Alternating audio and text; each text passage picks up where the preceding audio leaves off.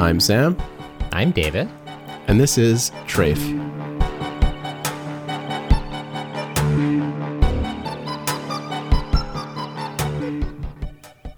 Welcome back to Trafe, the only Jewish podcast that's currently doing a multi-part series on the Jewish Labor Bund. That is correct. Nothing but the facts here at Trafe Podcast.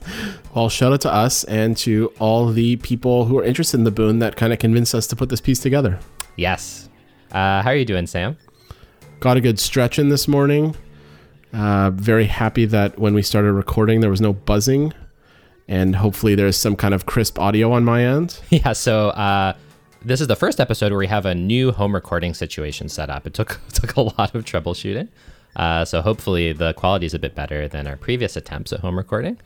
Yeah, I mean, it feels weird that we're not in the same room together, that we can't judge body language and point at each other, but we're going to try to put out an episode of this podcast. Yeah, I mean, like, these are really wild times right now. Very busy times, very urgent times, in a lot of ways, very dark times. And, people are doing really inspiring work to support each other right now, to work toward the new world that we really urgently need.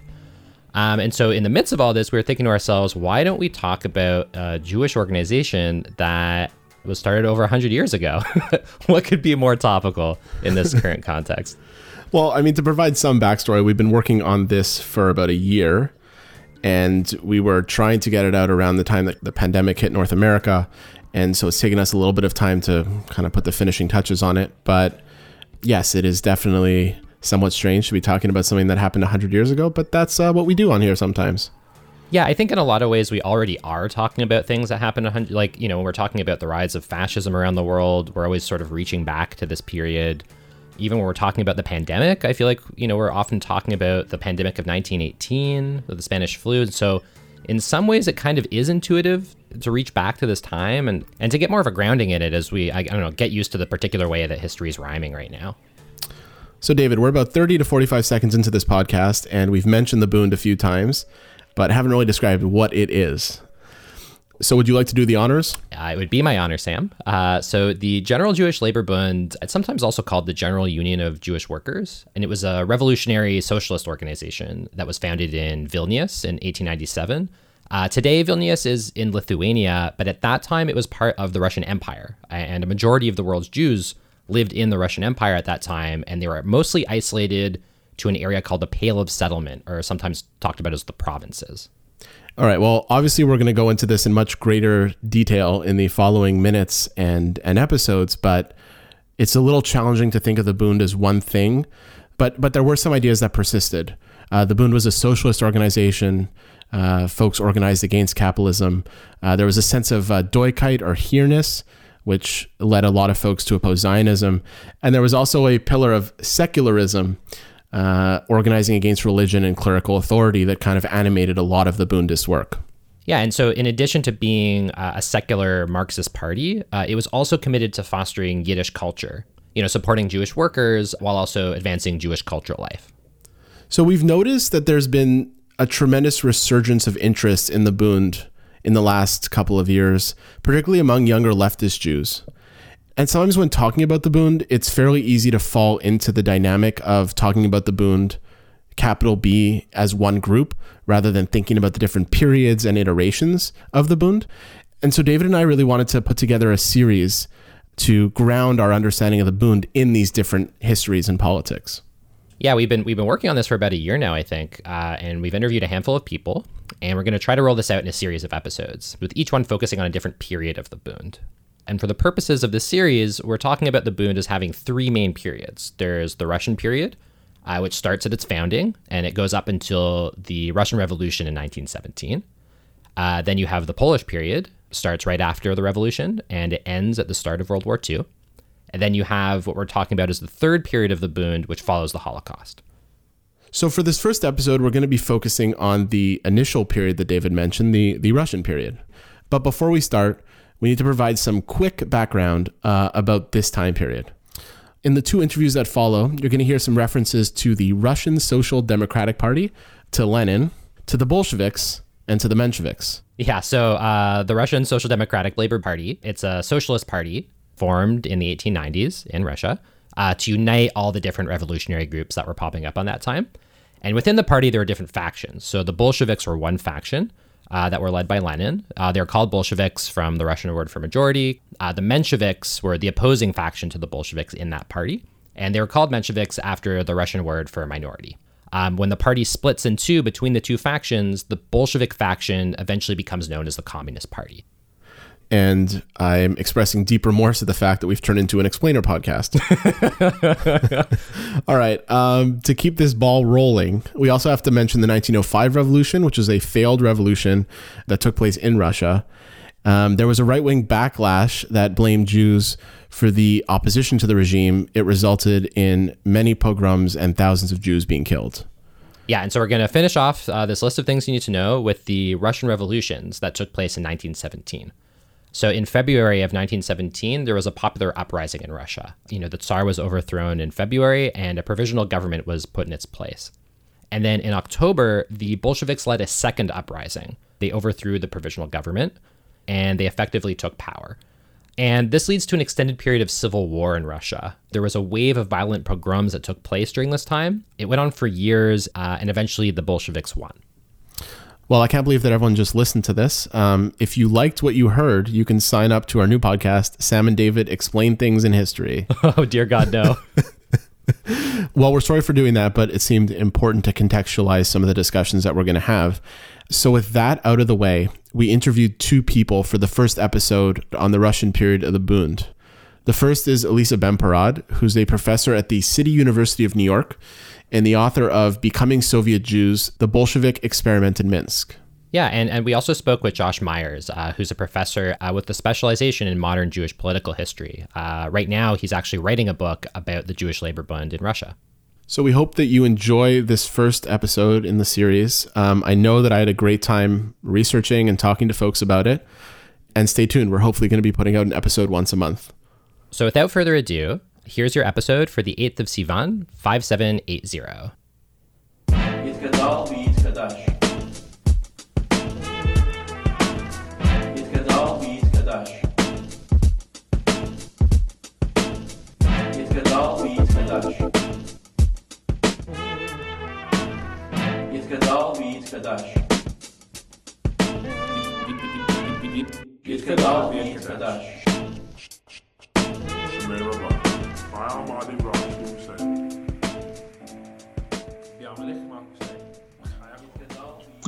My name is Josh Myers, and I'm a historian of modern Jewish politics with particular emphasis in the General Jewish Labor Bund in Russia. And I'm currently a Harry Starr Fellow in Judaica at Harvard University. Thanks so much for coming on the show. David and I have a ton of questions about the Bund, and we want to start really at the beginning. So before we get into the founding of the Bund, can you talk about what was going on for Jews in Russia in the late 1800s that would produce something like the Bund? So in the 1860s, Tsar Alexander II decides to emancipate the serfs, which is in almost every way a wonderful thing, except that it is going to completely upend the Jewish economic system. This is a population that until then has been, pardon the gender-specific language, middlemen and craftsmen. The middlemen role is about to be completely destroyed. They've been middlemen between the aristocracy and the serfs. Simultaneously, the other big economic space the Jews are involved with, that of craftsmanship, they're being displaced from that through industrialization. Who needs a village blacksmith to make a horseshoe when you have a factory pushing them out twice as fast and at half the price? This means that the Jewish community in Russia is downwardly mobile. They are increasingly poor. They are increasingly desperate. And Tsarist policy is making this even worse. They are banned from living in the countryside. They're banned from living near the border. They are often facing very strict limitations in their pursuit of education, which is just crushing the community. The result is that we're seeing more and more throughout the decades leading up to the founding of the Bund. We're seeing more and more local organization by Jewish workers who just can't take it anymore. Most of this is very local and very short-lived. It's the workers in one specific factory or one specific town or one specific industry starting to form self-supporting groups.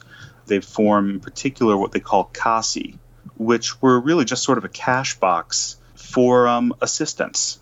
If your kid gets sick, you can take out from the Kasi. If the workers go on strike, they have the Kasi to support them through the strike. That sort of thing. So was the Bund the first attempt at something bigger, or were there other attempts before this?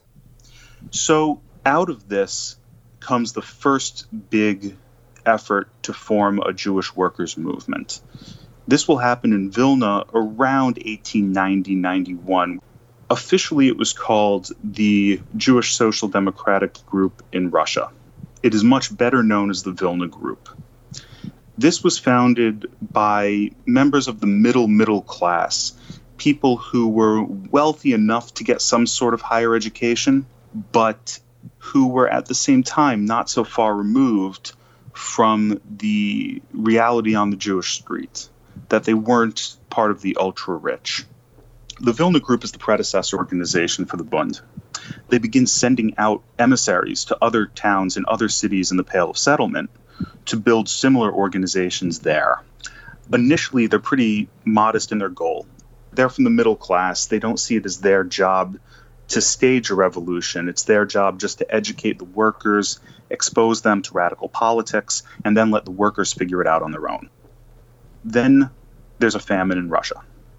1891 to 1892.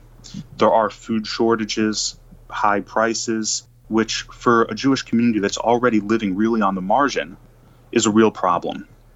And this is where the Vilna Group decides that it's not enough to just educate the workers. It's time for us to become the leaders in our own right, which is the beginning of what will become the Jewish Labor Bund, which is founded in 1897 in Vilnius, in Vilna. Oddly, it'll actually be on Yom Kippur when the Bund is founded, because that was a time of the year when it was easy for Jews to travel without arousing suspicion. The impetus for them to form a single officially unified party is not so much a changing ideology as a growing awareness that the Russian labor movement as a whole is about to form its own unified party. And they think it's important that the Jews enter that unified as one single organization and not split up into these geographically limited groups. So I'm really curious about the politics of the Bund at its founding. Obviously it was a revolutionary organization. They're socialists who wanted to overthrow the Tsar. But what was their platform? Like, how big was their political tent? So the Bund's politics were, they were Marxist. They were historical materialists. What separated them from most of their contemporaries, though, is that the Bund was not a very theoretically inclined organization. It's not that they weren't capable of doing serious, high-minded intellectual work. They were. They chose not to. They chose very much to emphasize the active day-to-day life, which meant that they were often a little more flexible on ideology than most other parties were. So the tent was a little bit bigger than you would usually find in a Russian Marxist party, which I think reflects that sort of disinterest in high-minded theoretical questions, which could often come down to counting the angels on the head of a pin, and that focus instead on what do we do to help the Jewish worker.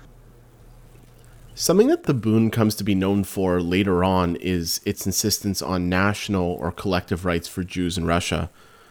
Was this position there from the beginning, or was it something that developed later on?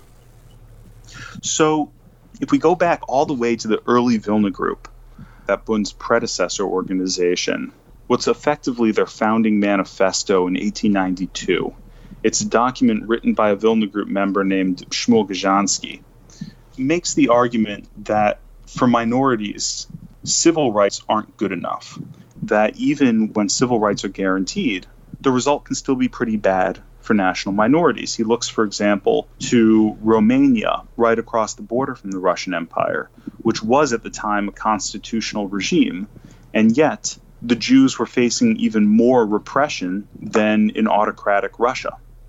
And he starts floating the idea that we need something more. We need some kind of national rights as well. This was accepted by the group in 1893 and remains part of the Bund's platform from the very beginning. This idea that if we don't liberate Jewish workers as Jews and as workers, if we allow them to continue to be subject to anti-Semitic repression, even while liberating them from class-based repression. We haven't truly liberated them. And that this is part of their platform really from the absolute beginning. What we do see is around 1897, they never disavow this. They never move away from it, but they do sort of step back. They become a little more cautious, which I think reflects their effort to build a coalition. You have enough Jews in Russia that you can have your own Jewish Labor Party, but you don't have so many Jews that you can have your own revolution. You need the Russians, you need the Ukrainians, you need the Poles, which means you need to be able to build an alliance with these organizations. And they're concerned that if they're overly assertive on this national question, they're going to frighten away their allies. So I want to talk a bit about those alliances. Who are the main groups that the Bund was working with in that broader labor movement? So the Bund was in a very close relationship, for the most part, with the Russian Social Democratic Workers' Party, which this was the party that the Bund was founded sort of to preempt, that they wanted to make sure that they entered as a unified group. And the Bund actually played a crucial role in founding this party. The RSDLP was founded in Minsk, which is a city which wasn't heavily industrialized and didn't have a lot of workers, but it did have a lot of Jews. And it was a place where the Bund had a strong enough organization that it could make the arrangements for the opening Congress. And the Bund would actually be larger than any other group in the RSDRP, likely larger than the rest of the RSDLP combined. It wasn't always a perfect alliance. They actually leave the RSDLP in 1903, only to return in 1906. They leave because the RSDLP refuses to acknowledge the Bund's nationality platform. But for the most part, their relationship is fairly close and fairly tight with this organization. And how was the Bund relating to the Jewish community at this time? Did they have alliances there as well? So this was a moment of extraordinary political awakening within the Jewish community, one that's usually understood as happening within four sort of streams. We have the Zionists, the liberals, the Orthodox, and the socialist. The Zionists were probably the largest movement, specifically the World Zionist Organization, which has as its big strength the fact that it can pull in people, whether you're secular or religious, whether you're socialist or liberal, they have a seat for you at the table. At the same time, that's also a bit of a weakness for them, because they're getting pulled in these various religious, secular, socialist, liberal directions. It often leaves them somewhat rudderless. You have the Orthodox, whose argument is effectively, we want to be autonomous, we want to run our own show, but unlike the Bund, which wants an autonomous community under control of the workers, the Orthodox would like an autonomous community under control of the rabbis. The liberals are liberals much as you find them throughout the liberal experience, generally confined to a small group of very wealthy Jews, disproportionately in St. Petersburg, for whom they want civil rights, probably a constitutional monarchy, and they encourage Jews to assimilate, to become Russians of the Jewish faith, to give up speaking Yiddish and to take up speaking Russian. That's their sort of direction. Within the socialist flank, the Bund is the largest group, but it's not the only one. And you have some Zionist groups who are socialist enough that they often end up caucusing with the other socialists. The idea that the Bund was anti-Zionist, I think, exaggerates both the degree and the centrality of the Bund's disagreements with Zionism. The Bund was not a Zionist organization, but they weren't founded to fight against Zionism. They were founded to fight against imperialism and capitalism. Had Tsar Nicholas woken up one morning and said, empire is a bad idea, capital is a bad idea, I'm using my authority as the Tsar to get rid of both, from tomorrow onward, the Russian Empire will be a socialist republic, the Bund would have been left without what to fight for. Had the Zionists pulled a similar move and said, you know what, we're giving it up, this was a mistake, that would not have been the case. And if we look at the Bund's relationship with Zionist organizations, we see a lot more flexibility than I think we often give credit for. It's true that the Bund has a pretty nasty relationship with the World Zionist Organization, but when we look at, say, groups like Poale Zion, who were pushing for Zionism within a revolutionary framework, the Bund was willing to compromise. It didn't like the Zionism, it didn't agree with the Zionism, but it was often willing to work with these movements, with these organizations, in pursuit of Jewish revolutionary activities. Does the Bund oppose the idea of Jews moving to the land of Zion? No. What it opposes is the effort to do so in an imperialist, capitalist way. So I also want to ask about the question of secularism. Mm-hmm. So one of the Bund's main positions was its emphasis on secularism. Yeah. But how did that play out in its relationship with other Jewish groups? There's this myth that people often buy into, that Eastern European Jews were these pious shtetl folk, fiddler on the roof types. That's absolute narishkeit. But it was a community where tradition, specifically religious tradition, continued to play a fairly strong role in people's lives. The fact that the Bund was anti-religious often put them at a bit of a disadvantage. In later years, they would try to thread the needle, arguing that they weren't anti-religious but anti-clerical, that it was specifically the institution of the Russian Jewish rabbinate that they opposed. Again, I don't know if it's necessarily that clear. They may have claimed there was that distinction. If you look at their propaganda, it's not always so clear that it's there. You know, there's one point in 1917, for example, Esther Frumkin, one of the Bund's leading figures, writes an editorial that's reprinted in multiple Bundist newspapers, criticizing, of all things, Yiddish lullabies, because she thinks that they are too religious in content. So, I mean, they're pretty hostile. And I think that does limit their ability to appeal to the broad masses in the Jewish community. So, on the subject of appealing to the masses, do we have a sense historically of what the membership at the Bund was? And was this something that changed over time? It changes dramatically. In the early years in particular, the numbers are really bad. This was a secret organization that was actively trying to avoid leaving a paper trail. So it's hard to say in the 1890s how many members they really had. We know that beginning, in particularly around 1903, in part in response to a wave of pogroms that's sweeping through Russia, the Bund was often first in line to defend the Jewish community during times of violence. And the Bund starts undergoing this really dramatic growth. By 1905, in the middle of Russia's first revolution, the Bund's membership was somewhere between 30 and 40,000 members. But then within a few years, they've plummeted down to only a few thousand. We don't know exactly, in response to the horrifying oppression that happens after that revolution is quashed. But then by 1912 to 1914, they're back up to around 20 to 30,000. So it swings dramatically. And that's just speaking about members. In terms of their sort of popular on-the-street support, the Bund was often able to, even if they weren't necessarily the largest group, they were often able to have the greatest impact on the street. The Zionists were probably the largest movement. But because of that Bundist singularity and unity, they were often able to do a better job mobilizing their members, to getting them to attend to the strike, attend to the protest, march down the street, and may have been larger than any single Zionist faction, and certainly more impactful. That was the Bund's real strength. So if I was a member of the Bund in Russia during this time, what would that have meant for me day to day? Like, would I be organizing demonstrations? Would I be going to meetings? What would it have looked like?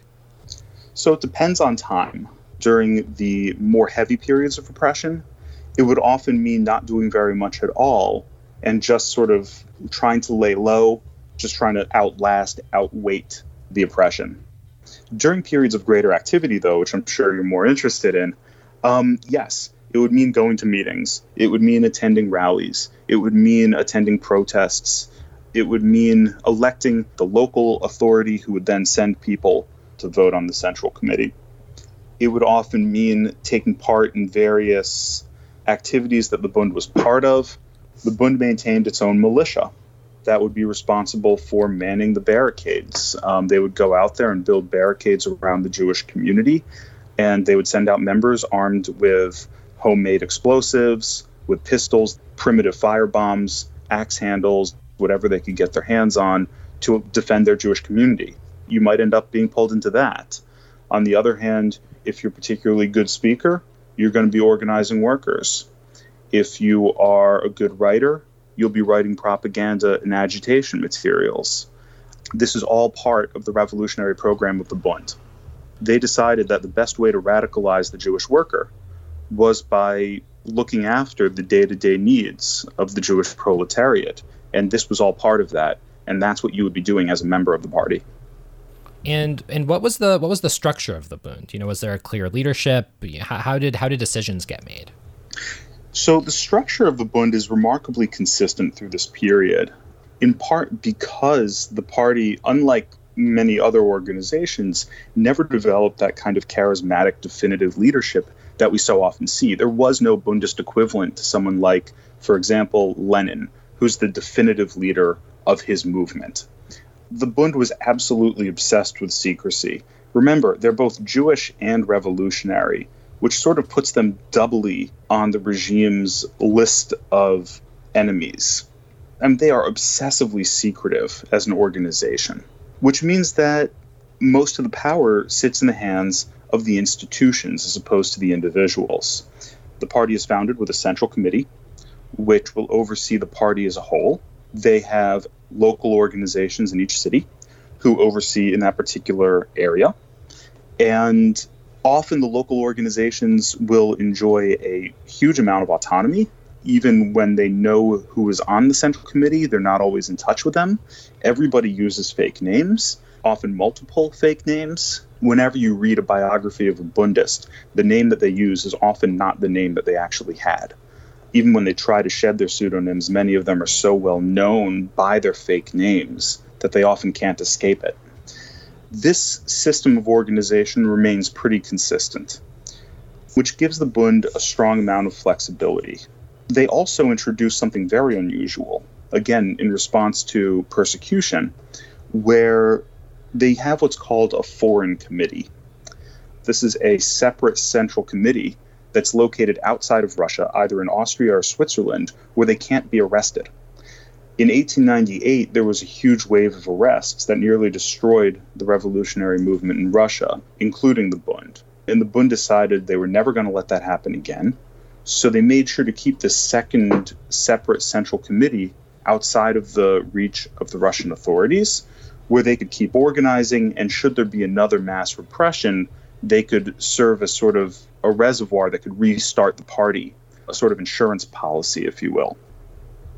So you mentioned Esther Frumkin before as being a fairly central figure to the Bund, and I'm wondering what the membership of women was like during the Russian period, if this is something that shifted over time, and how it related to other socialist movements. Like, was it fairly similar? My sense is that the Bund did better than your average revolutionary movement. They make an effort to give women a seat at the table. They make an effort to bring women into the leadership structure. But it was not 50-50. It was still a disproportionately male organization. That you did still have a lot of the patriarchal assumptions, and even though they were trying to push back against them. That said, you do see many women joining the party, and you see a number of them making it into the higher ranks of the party. It's not an equal distribution, but they are there, and they do play central roles. And I should probably say something about Esther Frumkin. She was this extraordinary figure, incredibly charismatic, commanding, and it's been suspected that had she not been a woman, she might have turned into that type of iconic figure that the Bund never had otherwise. So you've already mentioned a lot of things that the Bund was doing during the Russian period. Did those focuses change as time went on? It shifts. It shifts in part on what's available. In the early years, it's about organizing workers. The strike movement is absolutely central to them. During the 1905 revolution, that sort of segues into actively trying to overthrow the Tsar. In the years that follow, after the revolution has been quashed, the Bund shifts its focus to cultural work, trying to encourage the use of proletarian Yiddish culture throughout the Jewish community. The Bund was not primarily a cultural organization. They were mainly focused in the revolutionary side, but culture did figure very prominently in that. The Bund was publishing Yiddish newspapers. They were trying to make Yiddish, by doing so, the language of the revolution. They were turning Yiddish into a language of politics that no one had done before.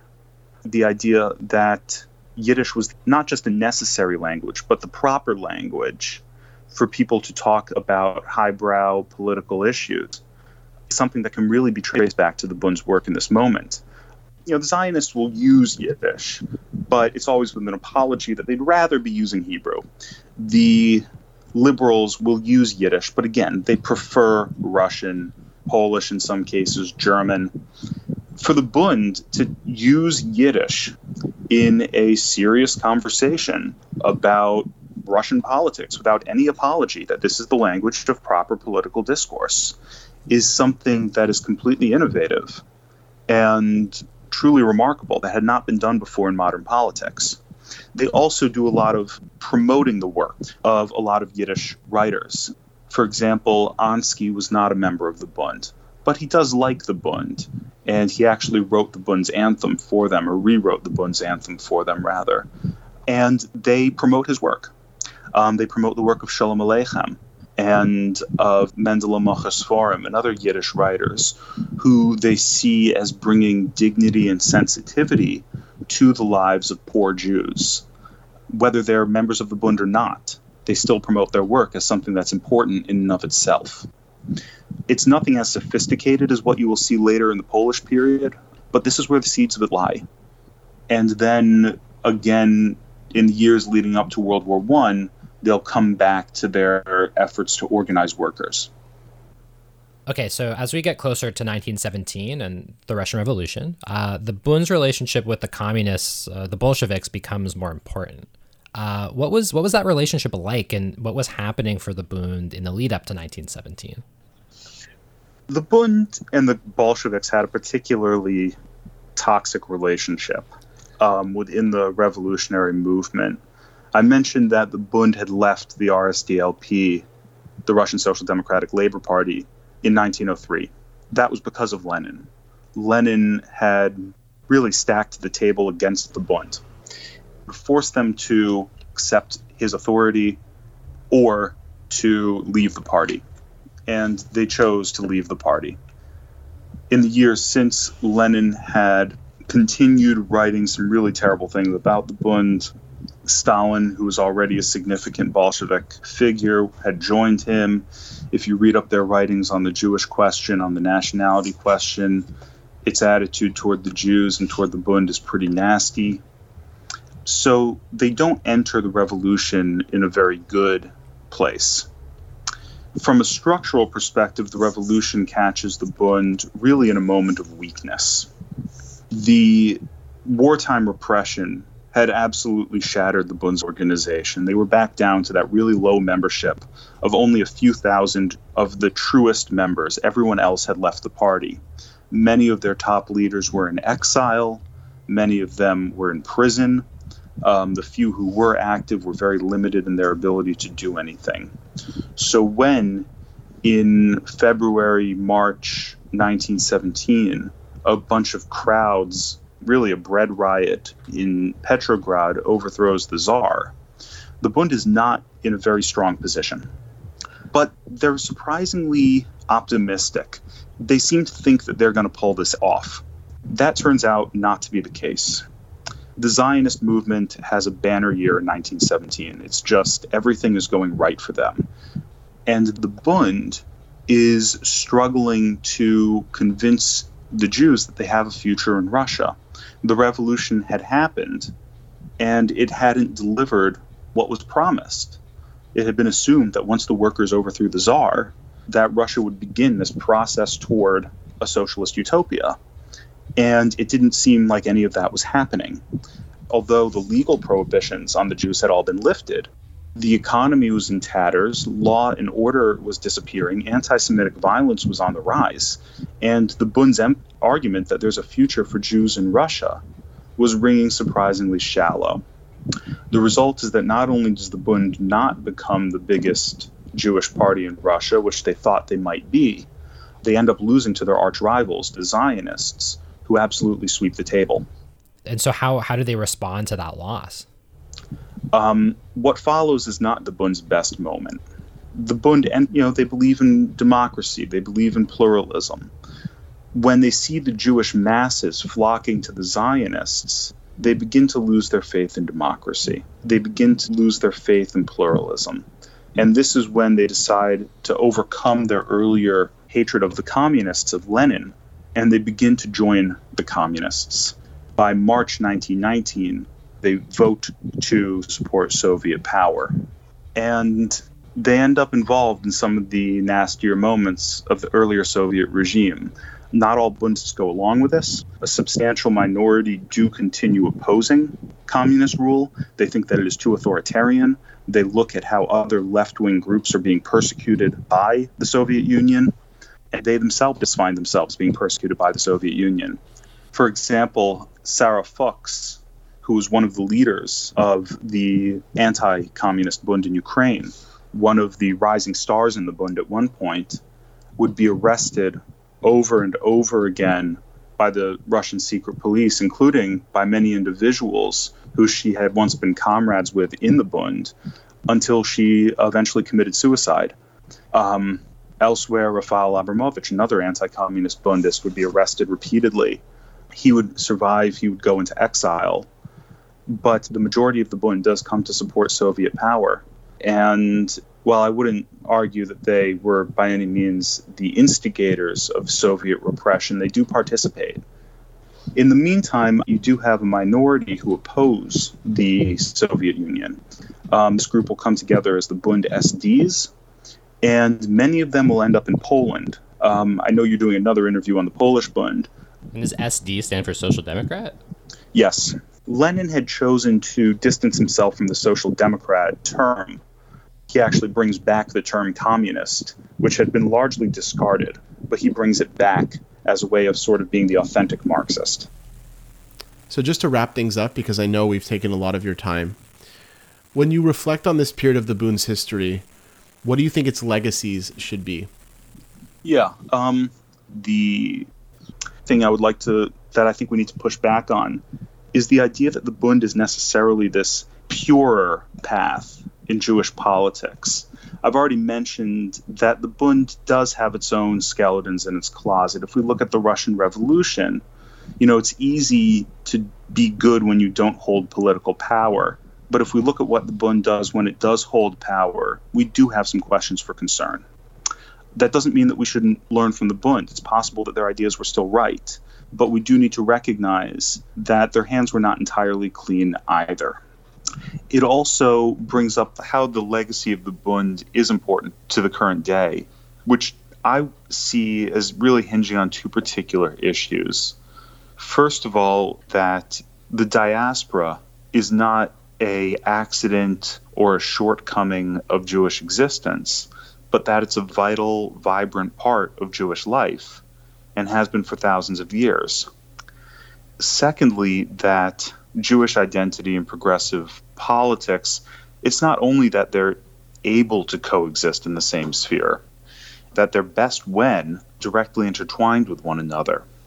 The idea that the Bund is willing from the very start to put Jewish concerns specifically, to recognize that these are as central to a liberation movement as class-based concerns, that we cannot separate the two, I think is absolutely vital as a lesson for people today. Well, I think that's a great note to end this conversation. Josh, thanks again so much for taking us through this part of the Bund's history. Well, thank you so much for giving me this opportunity. It was a lot of fun talking to you today. 1, 2, 3, 4. Wir machen kein Stop, bis wird mir rufen die Polizei. Und noch dann wir heben und uns neu wie's war. Gar nicht geschehen, wir machen kein Stop, bis wird mir rufen die Polizei. Und noch dann wir heben und uns neu wie's war. Gar nicht geschehen, hey, hey, da läuft Polizei, da läuft Summer Schweiz, America. Hi, Trafe. Hi. It's Privilege. See you later. Okay, my name is Elisa Ben-Porad, and I teach East European Jewish history at Queens College and the Graduate Center, City University of New York. I work primarily on the history of Jews in Russia and the Soviet Union, focusing primarily on social history. I consider myself a social historian. My new project will actually take me to investigating the history of women in the Bund, and what I intend to do is write the biography of Esther Frumkin, who was one of the major leaders of the Bund before the revolution of 1917. Well, thank you so much for taking the time to chat with us and for helping us on our journey to better understand the Bund. My pleasure. So we have a lot of questions. We just spoke with Josh Myers about the Bund in Russia, and we left things off right at the revolution in 1917. And so what do you think we need to know about the Bund going into that period of the revolution? Well, I want to focus primarily on the relationship between the Bund and the Russian Social Democratic Party, which had an irreconcilable tension. Meaning that from the very beginning, even when the Bund's founders, their main goal was for Jewish workers to fully integrate into the Russian proletariat, even then Lenin perceived it as a Jewish national party, meaning that the Bund represents separatism for Lenin, right? Embodies separatism so much so that his relationship with the Bund really helped him define his idea of the party, his idea of the Bolshevik Party, which has to be a monolithic organization, which should never be organized along federal line, right? It should not be a federative party organization. So the Bund argued in favor of a federative party structure, meaning there is the umbrella organization, the umbrella party, the Russian Social Democratic Party, but that should be divided according to national claims that are made by workers of different nationalities, right? So, in other words, the Bund is arguing that it is possible to have an allegiance, a national allegiance to the Jewish workers, the Jewish working class, to be fighting on behalf of the national rights of the Jewish proletariat, but at the same time to have an allegiance to fighting for Marxism, fighting for the establishment of a new social political order, that there is no tension between these two, that a party can be strong even when it is organized according to a federative structure. But Lenin saw this as a threat, because they saw it as a dividing force within the proletariat, but also to the party as opposed to a unifying one. For the Bund, it could be a unifying one. I think that this is the irreconcilable tension that lies at the heart of the relationship between the Bund and the Bolsheviks. And so how does this tension manifest between the Bund and the Bolsheviks leading up to 1917? Well, the Bund in 1905 reaches its golden age. It strengthens its constituency, the number of its followers. It is outstanding in its performance thanks to the illegal activities that it carries out, bringing to the streets thousands and thousands of Jewish workers and students, but most importantly because it presents itself as the defender of the Jewish masses in the context of the pogroms, establishing the self-defense units. So after 1905, Lenin realizes that he needs, in some way, he needs the Bund. He needs the Bund because in terms of the ability to spread the revolution in the provinces, the most important demographic centers of the Jewish Pale of Settlement. In order to spread the revolution to these areas, the Bolsheviks need the Bund. They need the Bund to bring the message of the revolution. They need the Bund to encourage students and workers to take to the streets. Yes, there is this irreconcilable tension, but he needs to reach out to the Bund. And we see this happening, of course, in 1903, the Bund will leave the Russian Social Democratic Party. It will play out after the Russian Revolution of 1905. And it will play out actually throughout the 1910s. The Russian Social Democratic Party splits between the Mensheviks and the Bolsheviks, right? The Bund remains within the Menshevik Social Democratic Party. So there is this break, there is this division that is based on this core issue of national cultural autonomy and national education that the Bund is fighting for, and that the Mensheviks accept.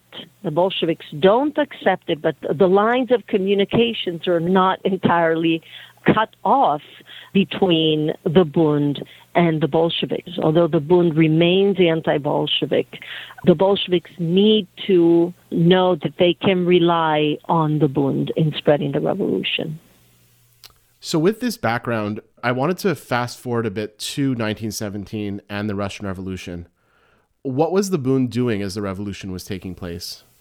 Well, I want to focus a little bit on the February Revolution of 1917, which had so much support from below, really led to this sense of messianic expectations for everyone, right? For everyone, regardless of their political allegiance. But the point is that the Bund faced the future with great confidence. It has very charismatic and successful leaders. Yes, it is true that on the Jewish street, the Zionists have been the dominant political party. So the Bund is not very successful on the Jewish street, but on the general street, the Bund plays a major role. First of all, as strong allies of the Mensheviks. But you have many leading Bundists who come to hold important positions in various workers' and soldiers' councils, the Soviets, from the summer of 1917. So you have members of the Bund leaders who have important roles in local Soviets and Soviet executive committees. So you have hundreds of Bundists who are serving in positions of power, political power. I mean, it has to do with local politics, but they serve in city dumas throughout the Pale. So these Bundist leaders get a taste of political power, of what it means to be in charge from being on the sideline of history, right? So that this taste of political power made, I think, the idea of making a compromise with Lenin more tolerable, something that is amenable in a way. And so that brings us to October 1917. The Bolsheviks have taken power. What does this mean for the Bund? October for the Bund was a coup. The Bundist leadership is opposed to the storming of the Winter Palace, to the events of October, but you see how torn the leadership is between the wish to remain committed to the Menshevik camp that is opposed to Lenin, and on the other hand, to be part of the new government that is in the process of establishing itself, the Soviet government. So there is this appeal of power, of being in charge. So this is when the split happens. You have many Jewish workers who were connected to the Bund, who, in light of the events that follow October 1917, push for the Bund to realign itself closer to the Bolsheviks. So it's pushing for a rapprochement between the Bund and the Bolsheviks. Yes, October represented for many Bundists a violent end to their political activities. Many flee to Poland. Many are exiled to Siberia. Many are not willing to make the compromise in any way with the Bolsheviks, and they are arrested, and some of them commit suicide. But what we see is that the success of the Red Army, the revolutionary events in Germany in 1918, when it seemed that even Germany was turning red, unleashed the hopes and a world revolution, which before seemed to be so outrageous even to think about this from the vantage point of Mensheviks and Bundists. But in 1918, it seemed like things were changing, so maybe the Bolsheviks were right. It helps many Bundists to rethink their position vis-a-vis the Bolsheviks. Yeah, and I've also read about many Bundists aligning with the Bolsheviks, at least partially because the protection that they received from the Red Army, during the pogroms that followed the revolution. Do you think that's a relevant factor here too? Yes, just like the revolution of 1905 that unleashed this kind of anti-Jewish violence, the events of October 1917 will also unleash anti-Jewish violence. The pogroms of the period that is known as the Civil War, that goes from 1917 until 1921, that follows the Bolshevik Revolution of October, will unleash unprecedented anti-Jewish violence. Perhaps as many as 200,000 Jews were killed in different areas, primarily of Ukraine. The Civil War is a chaotic war, like all civil wars, but many Bundists agree that they have to choose the lesser of two evils. As actually one Bundist leader put it in Ukraine, we are opposed to the Bolsheviks, but the Red Army offers protection to Jews from the pogroms carried out by Petliura and the white forces. Of course, in parenthesis, we have to remember that the Red Army did also carry out a number of pogroms, but this was the minority of instances of anti-Jewish violence, and also the Red Army leadership did punish those who carried out these pogroms. So what is important to remember here is that for Jewish workers in particular, but also for the Bund, many leaders of the Bund, including Esther Frumkin, for example, the pogroms came to obscure this kind of theoretical difference between the Bund and the Bolsheviks that had always existed historically. Right. And so the October Revolution is successful, the Bolsheviks are in power, and the Bund decides to hold a conference in Moscow to try to determine how to move forward. What exactly happens at this conference? So 12th Conference of the Bund takes place in Moscow in 1920, and that's when the Bund splits, right? So what you have is a minority of Bundists, and they establish kind of short-lived Social Democratic Bund, which is not willing to make any compromise with Lenin and the Bolsheviks. It rejects Lenin's rule as undemocratic, as a rule that will not accept ever the claim that Jews have national rights.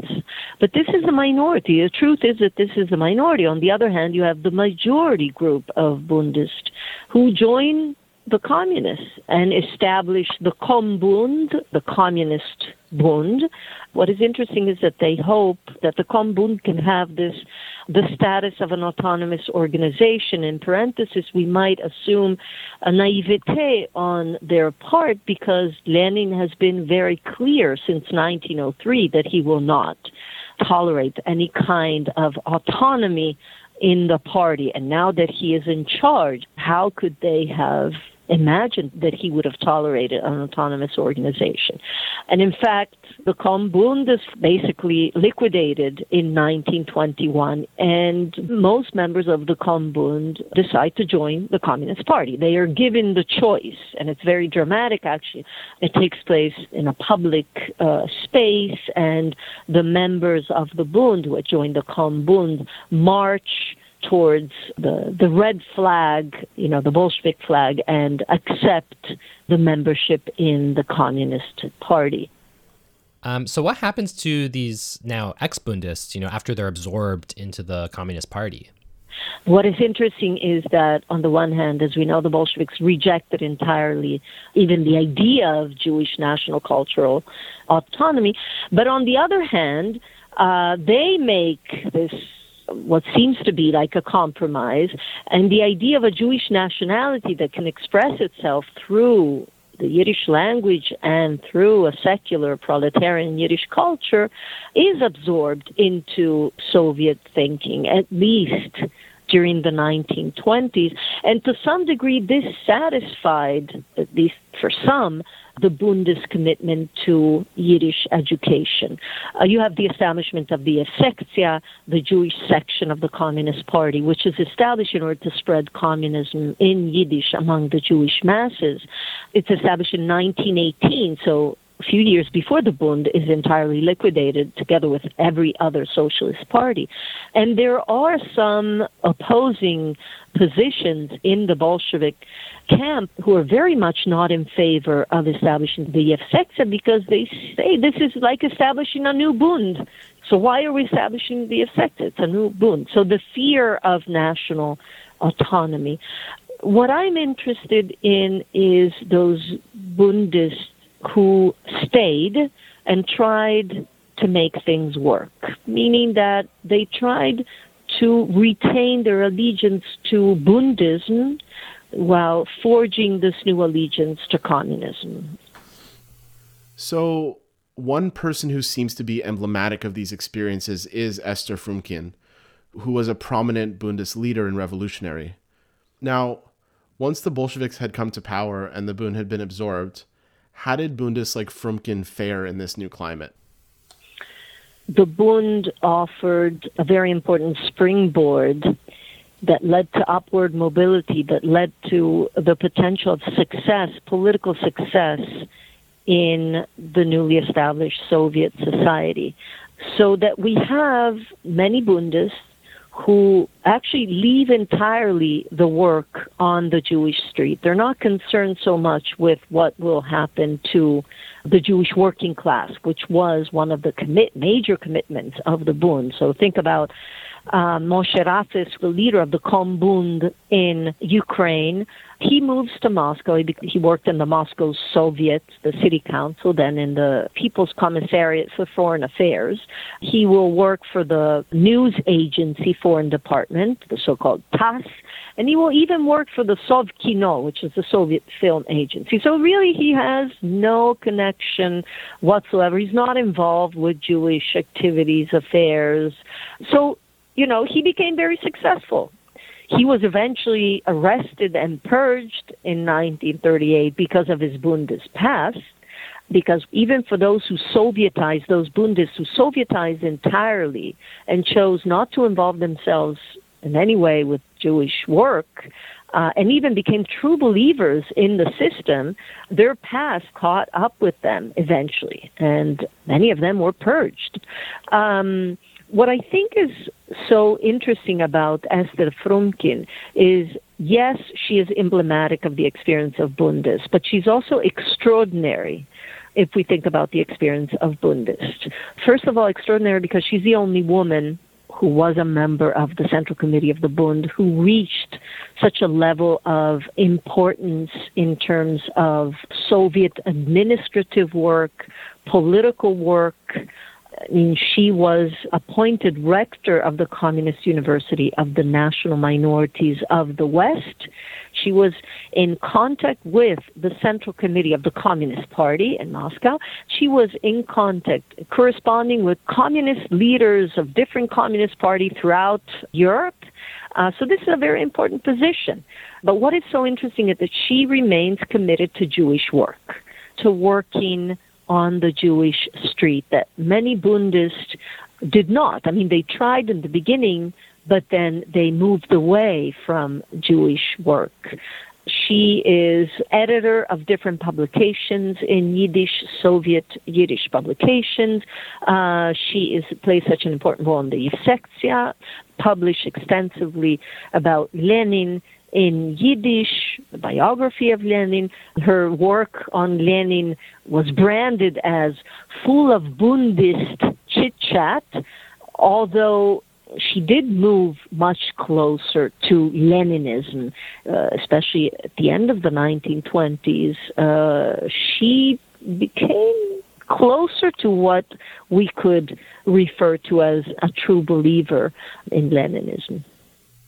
So for Bundes like Frumkin, who essentially converted to Leninism and then ended up in these significant positions in the Soviet government, were they protected from the purges of the 1930s?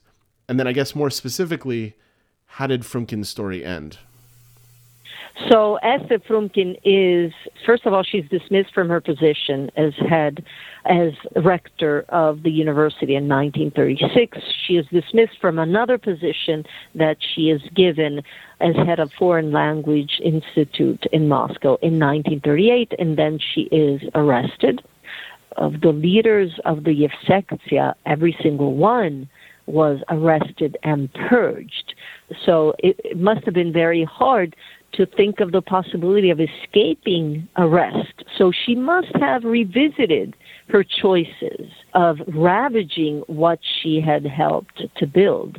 She must have realized the tragedy, and this must have been a tragedy for her, that Yiddish and Yiddishism, even this kind of secular proletariat Yiddish culture, had become treif for the Yevsektia and for the Soviet policies about nationalities.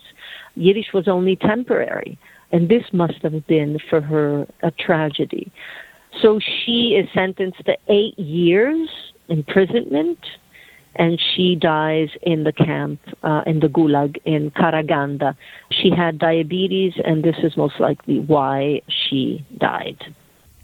And something that we noticed is that she isn't often memorialized by the Bund, but that the Soviet Union, the state apparatus that killed her, actually started memorializing her in the 50s. For Bundes like Frumkin, who renounced their Bundism and became part of the Soviet government, what do you make of the way that they're remembered? Yes, so as you rightly pointed out, Esther Frumkin is rehabilitated by the Soviet Union in 1956. She's not rehabilitated by the Bund, right? So her name doesn't even appear in Deures Bundisten, Generations of Bundes, this very important collection of biographies of the Bund. So I want to start by saying that, on the one hand, memory is shaped by geopolitics. So if we think about, from the perception of a Bundist who fled the Soviet Union after October 1917, before 1921, who suffered, was sent to Siberia, who lost a fellow Bundist, and who then either reached the U.S. or was in Poland, interwar Poland. From their vantage point, she is a traitor, right? Esther Frumkin, like Weinstein and other Bundes who stayed and worked with the system, are traitors. So from that vantage point, one can understand why she was not included in Deures Bundisten, which came out, it's in 3 volumes, if I remember correctly, it comes out. The last volume comes out in 1968. So, this is, again, this memory is very recent. Of course, I don't agree with the fact that she does not appear, especially, she was so active. This should be part of the history of the Bund, right? Unfortunately, I haven't been able to find any memoirs by women about Esther Frumkin. Of course, there is this very well-known Yiddish novel or fictionalized biography of Esther Frumkin by Lili Brick. What we have in terms of memoirs, it's only by men. And in most of these recollections, she does not appear as a charismatic figure. She appears more, it's very gendered, this memory, as hysterical, as very emotional. Lenin himself referred to her as Istericheskaya dama, right, the hysterical woman. So one of my goals in moving away from this kind of memory, this false memory of Esther Frumkin, is trying to give her back the charismatic role that she played before the Revolution of 1917 as a committed Bundist, and after the Revolution of 1917 as a beneficiary of the Soviet Union, Soviet society. So I wanted to talk a bit more about this question of memorialization and memory. You know, when we think more broadly about how the Bund is remembered during this period, what do you think its legacy should be? Like, what lessons do you think we ought to be drawing from this period? So, first of all, when we try to revisit this period and move away from, the politics of memory, I think that we have to try to analyze the choices made by members of the Bund, by leaders of the Bund, in their complexity. I think that the revolution did give former Bundists the chance to redeem themselves from the Bund, to really become actors in Soviet society. But this redemption could only be temporary. Anyone who stayed and decided to work or was forced to work with the system could be branded as an enemy of the system, especially if he or she had played a role in the Bund.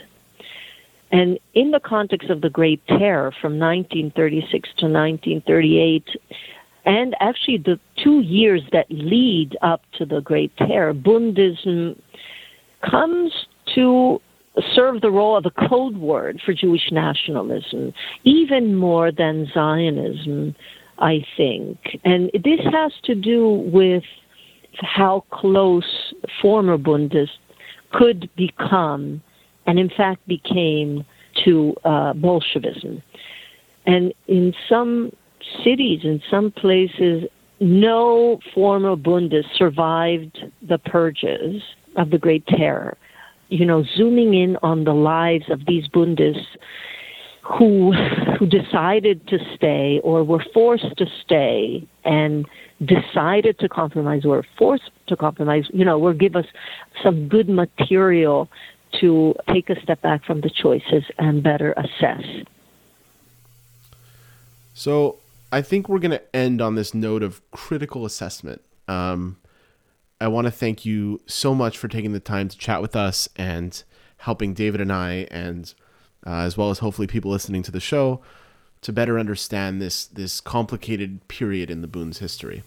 My pleasure. Thank you. And you owe me some Montreal bagels. Oh, yes, my pleasure. Most definitely. Yeah, if you're ever in town, please let us know. Okay, good talking to you. Good talking to you too.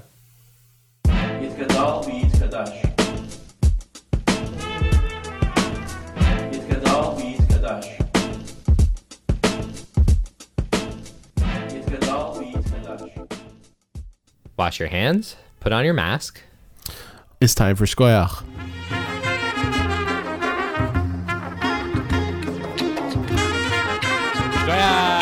Shkoyach. Welcome to Shkoyach, the segment on the show where we each give a thumbs up to something that we just really like, that we want to share with the world, and sometimes give a thumbs down. Well, that is a beautiful rendition of the Shkoyach intro, David. Thank you. Because you did such a good job, would you like to start? Sure. I want to give my shkoyach on this episode to an organization that I'm actually a part of, which is a group called Solidarity Across Borders. Yeah, it's a wonderful organization in and around Montreal. It does terrific work. Most people know it as SAB, or in the less flow off your tongue French acronym, SSF. Yeah. So Solidarity Across Borders, it's a migrant justice network. It's been active here for almost 20 years now. And so the network is made up of migrants and those working in solidarity with migrants. And we organize together to support people confronting Canada's border infrastructure and its immigration system. Committees engage in support work or popular education, and also political mobilization. So things like demonstrations, direct actions, things like that. Well, I guess my question, David, is kind of like why is this night different from other nights? Which is that SAB is terrific, but why exactly do you want to give a shkoyach today? Right. Okay. So obviously, COVID-19 has had serious consequences for everybody. But people who are forced into structurally vulnerable positions are obviously being hurt the most. And, people with precarious status who are forced to work in the lowest paid jobs, being highly exploited in really difficult conditions, don't have access to government services or social programs or any of these economic relief measures. And so for years, Solidarity Across Borders has maintained a mutual aid fund as part of its direct support work, but also part of its efforts to build what we talk about as a solidarity city. And since the start of the pandemic, the amount of need and urgency has been growing faster than what we've been able to fundraise. And if you're in the area, there's always work that needs to be done and ways for people to get involved. But if you have the means, it would go a long way to contribute to the fund right now, which is just in a moment of real urgency. Well, you've answered my question very well, David. How could folks support if they're interested? So you can just go to solidarityacrossborders.org. You can learn more about the network and ways to get involved. And again, if you have the means, it'll be very clear about how you can contribute financially. Well, I like to double shkoyach that and even give it a triple treif shkoyach. What's a triple treif shkoyach? Well, there's your shkoyach and there's my shkoyach, and I feel like it's time to bring out the collective treif shkoyach. This brings up a lot of organizational questions. Listen, trying times, we need to figure out new solutions. But Sam? Yes, David? What is your shkoyach for this episode?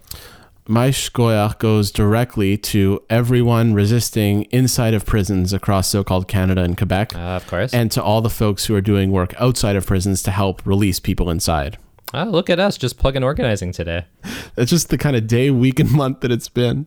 Yeah, no, for real. It feels like this has been a similar script around the world, but as the threat of COVID-19 became clearer in different parts of the world, most people in prisoner solidarity worlds realized the tremendous risk that COVID posed inside, and people tried to warn those in power that this was going to happen, and it mostly went unheeded. So in the last month or so, we've seen some pretty terrible effects.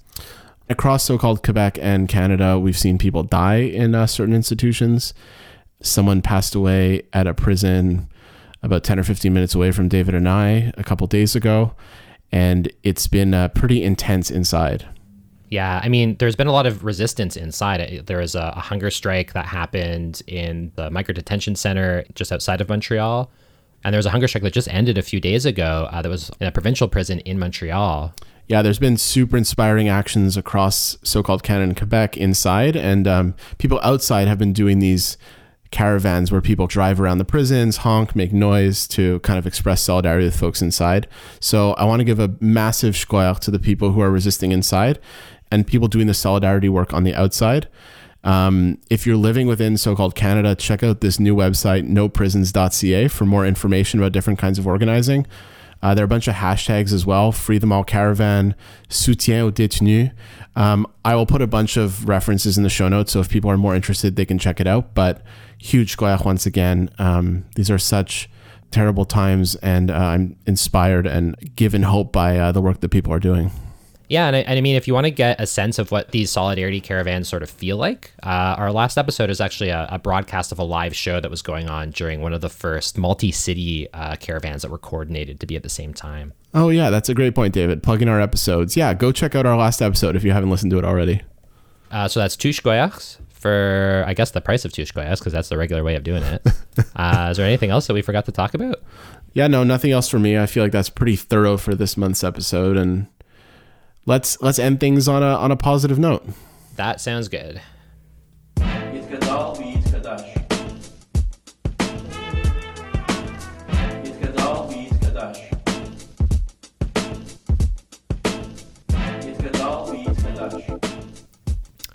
So that's our show for today. Yes, the first episode of the Boon series. Really excited about it. I hope you enjoy it as well. Treif Podcast is Sam Bick and David Zinman. A huge thanks to CKUT 90.3 FM, where we usually record this podcast under the shadow of the giant cross of secularism on occupied Kanien'kehá:ka territory. Thanks as always to Sack Syndrome and SoCalled for the music you heard in the episode, as well as JB Brager, who designed the art that we're using for the Boon series. You can follow us on all the social medias at Treif, Treyf. That's Facebook, Instagram, Twitter. And you can send comments, suggestions, or hate mail to treifpodcast@gmail.com. More episodes soon.